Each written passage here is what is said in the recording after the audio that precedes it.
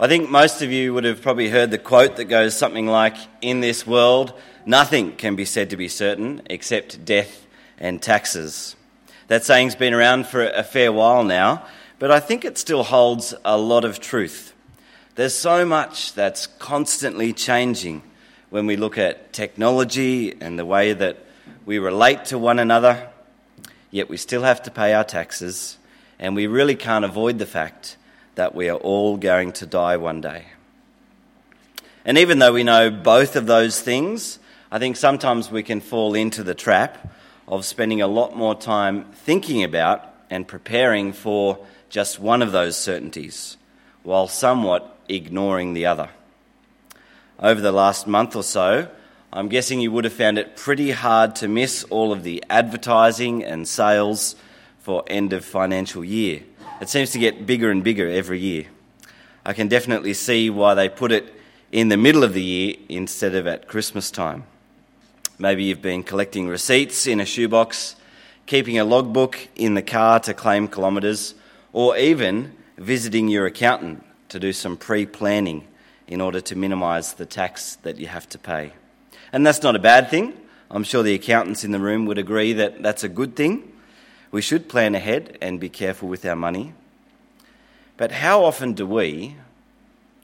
have you set aside time to think about what will happen to you when you die?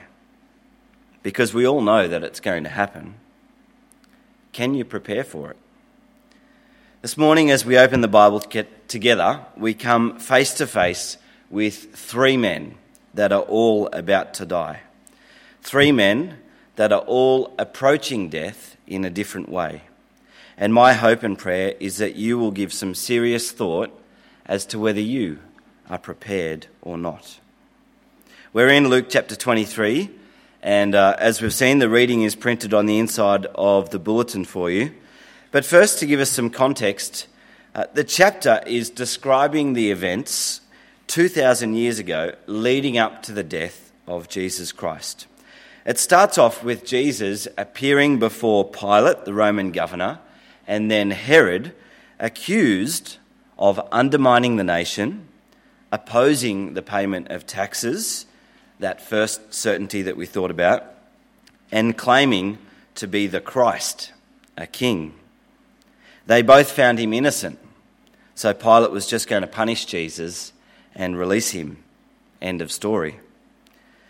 The crowds, however, had other ideas, and they demanded that Barabbas, who had previously been thrown into prison for a violent uprising and murder, be released, and Jesus take his place on death row. Pilate gives in to the pressure, and the soldiers lead Jesus away, and in verse 32 we pick it up. Two other men, both criminals, were also led out with him to be executed. When they came to the place called the Skull, they crucified him there, along with the criminals, one on his right, the other on his left.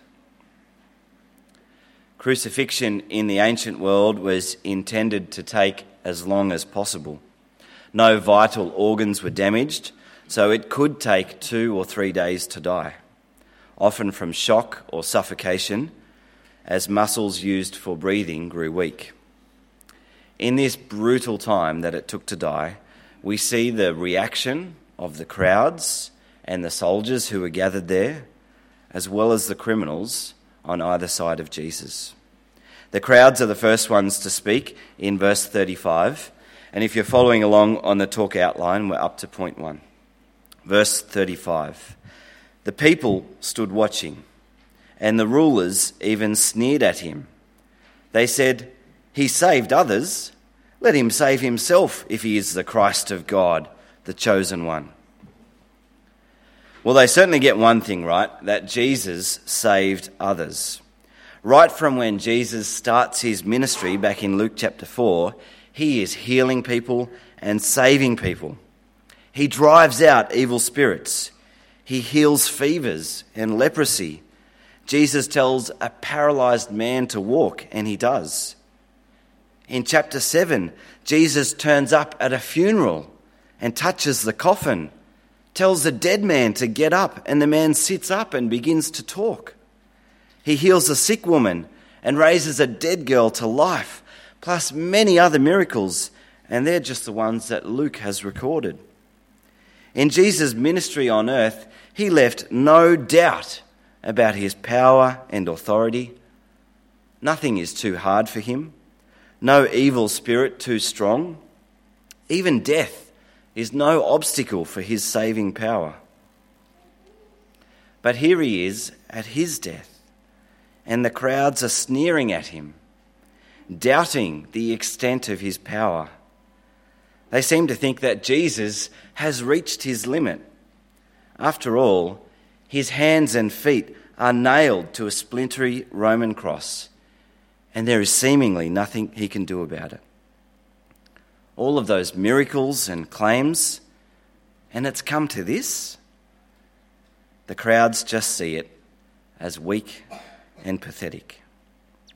With such sarcasm they say, "Let him save himself if he is the Christ of God, the chosen one." Sadly, the soldiers have much the same reaction. In verse 36 we read, "The soldiers also came up and mocked him. They offered him wine vinegar and said, 'If you are the king of the Jews, save yourself.' There was also a written notice above him which read, 'This is the King of the Jews.'" And then joining in with the crowds who had gathered and the soldiers who were mocking him, we hear from the first of the criminals who hung there beside Jesus, echoing the same sentiments. Verse 39, one of the criminals who hung there hurled insults at him. "Aren't you the Christ? Save yourself and us." Back in Luke chapter 19, Jesus said about himself, "For the Son of Man came to seek and save the lost." Essentially, the crowds, the soldiers, and this first criminal are all saying to Jesus, "We don't trust you to save us." That same thought can be expressed in our own lives in many ways. It might be insulting or mocking Jesus. It might be simply ignoring Jesus.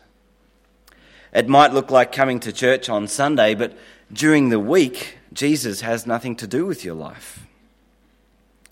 There are lots of ways that we might respond like the first criminal.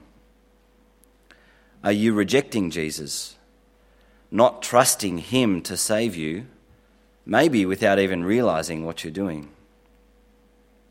At any rate, here in these verses, Jesus was being insulted and mocked, ridiculed, and it didn't look at all like the all-conquering, battle-winning, fearless leader and saviour that the people were expecting. Which makes the reaction of the second criminal all the more surprising. In point 2, we see that somehow he saw that there was more to this than meets the eye. Somehow he saw that something truly significant was taking place. Somehow he recognized that Jesus was actually who he said he was. And so this criminal asks him, as they hang there, side by side on the cross, "Can I come?" Let's take a look, verse 40. But the other criminal rebuked him. "Don't you fear God," he said, "since you are under the same sentence? We are punished justly, for we are getting what our deeds deserve. But this man has done nothing wrong."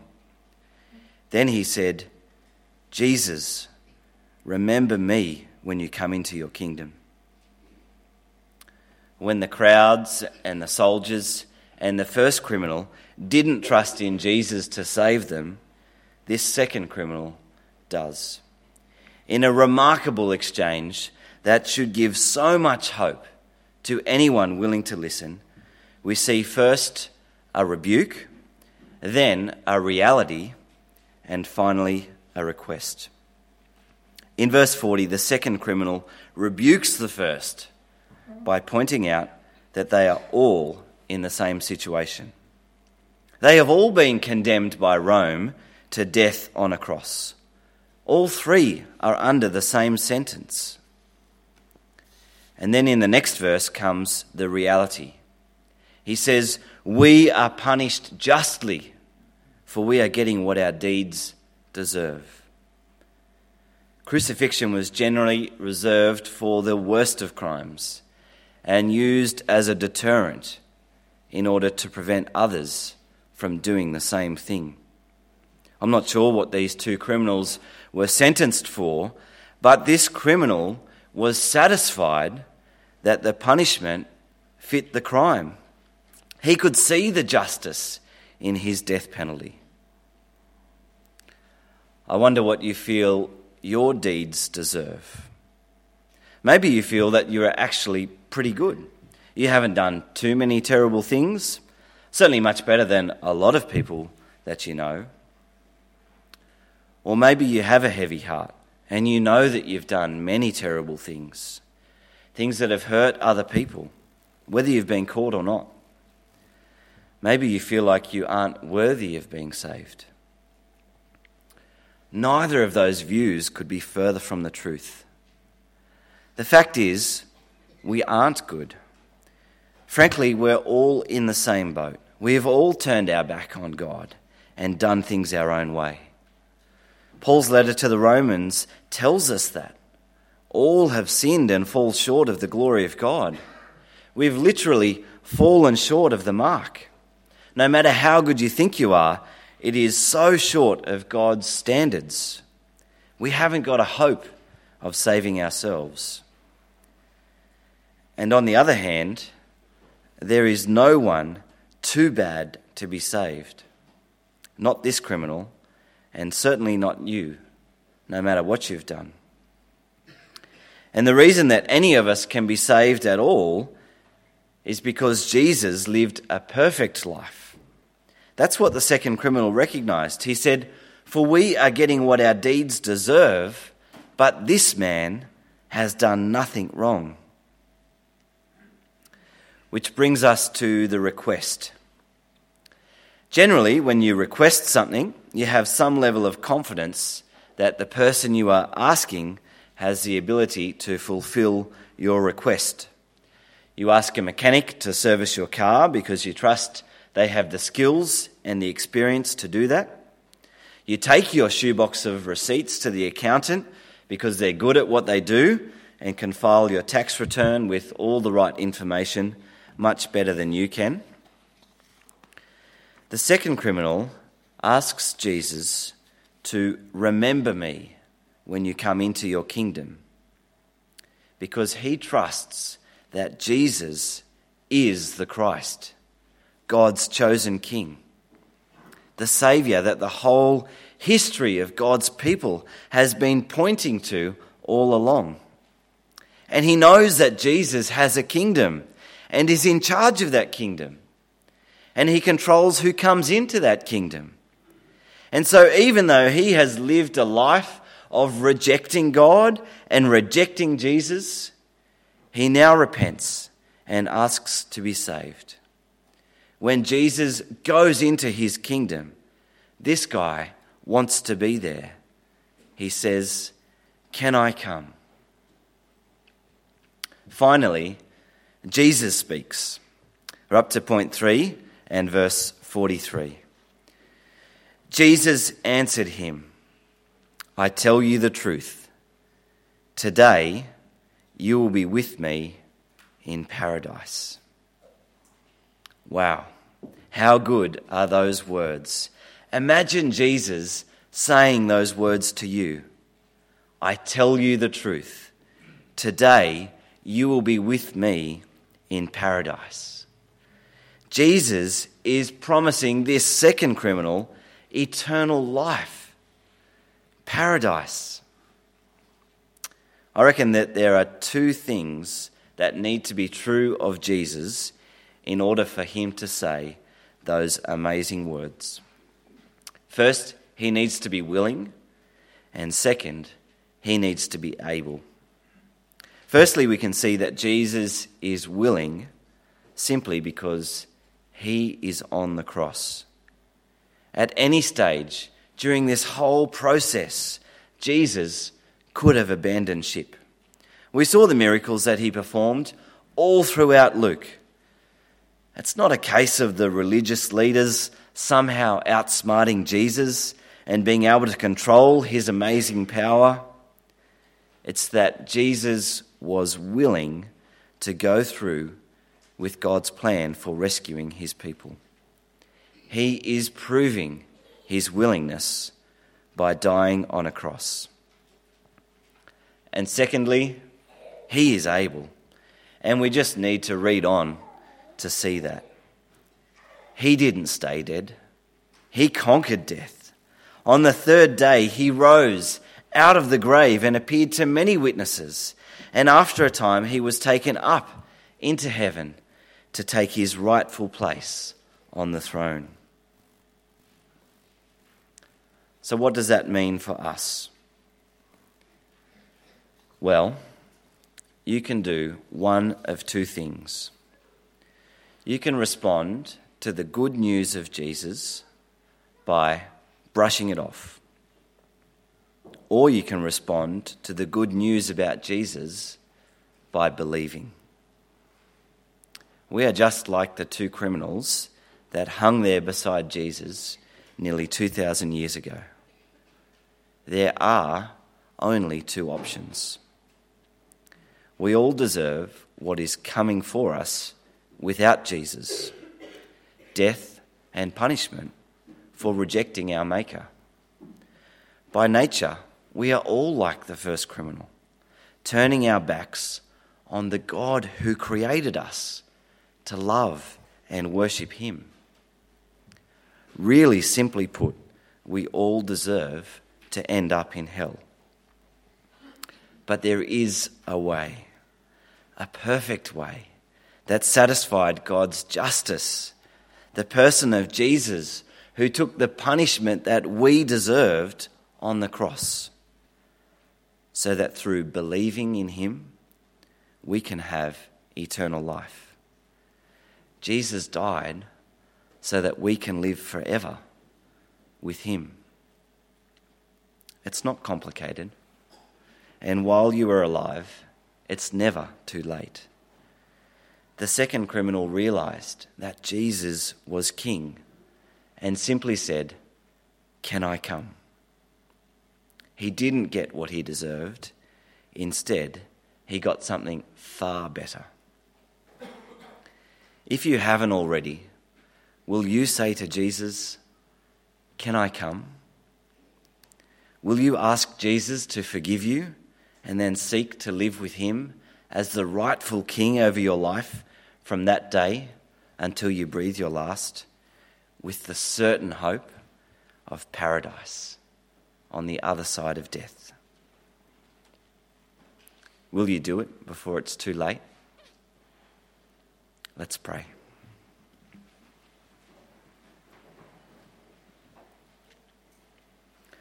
Lord God, thank you that your plan all along was to save your people.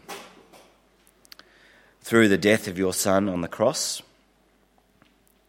a death that satisfied your justice by taking the punishment that we deserved for rejecting you. Thank you that it is simple. There's nothing fancy about it. All we have to do is believe in Jesus, believe in his death and resurrection, and trust that that is what saves us and makes us right with you. Father, help all of us, me included, to take Jesus seriously. Help us to put our trust in him so that, like the second criminal, we can be welcomed into eternal life as part of your family. Amen.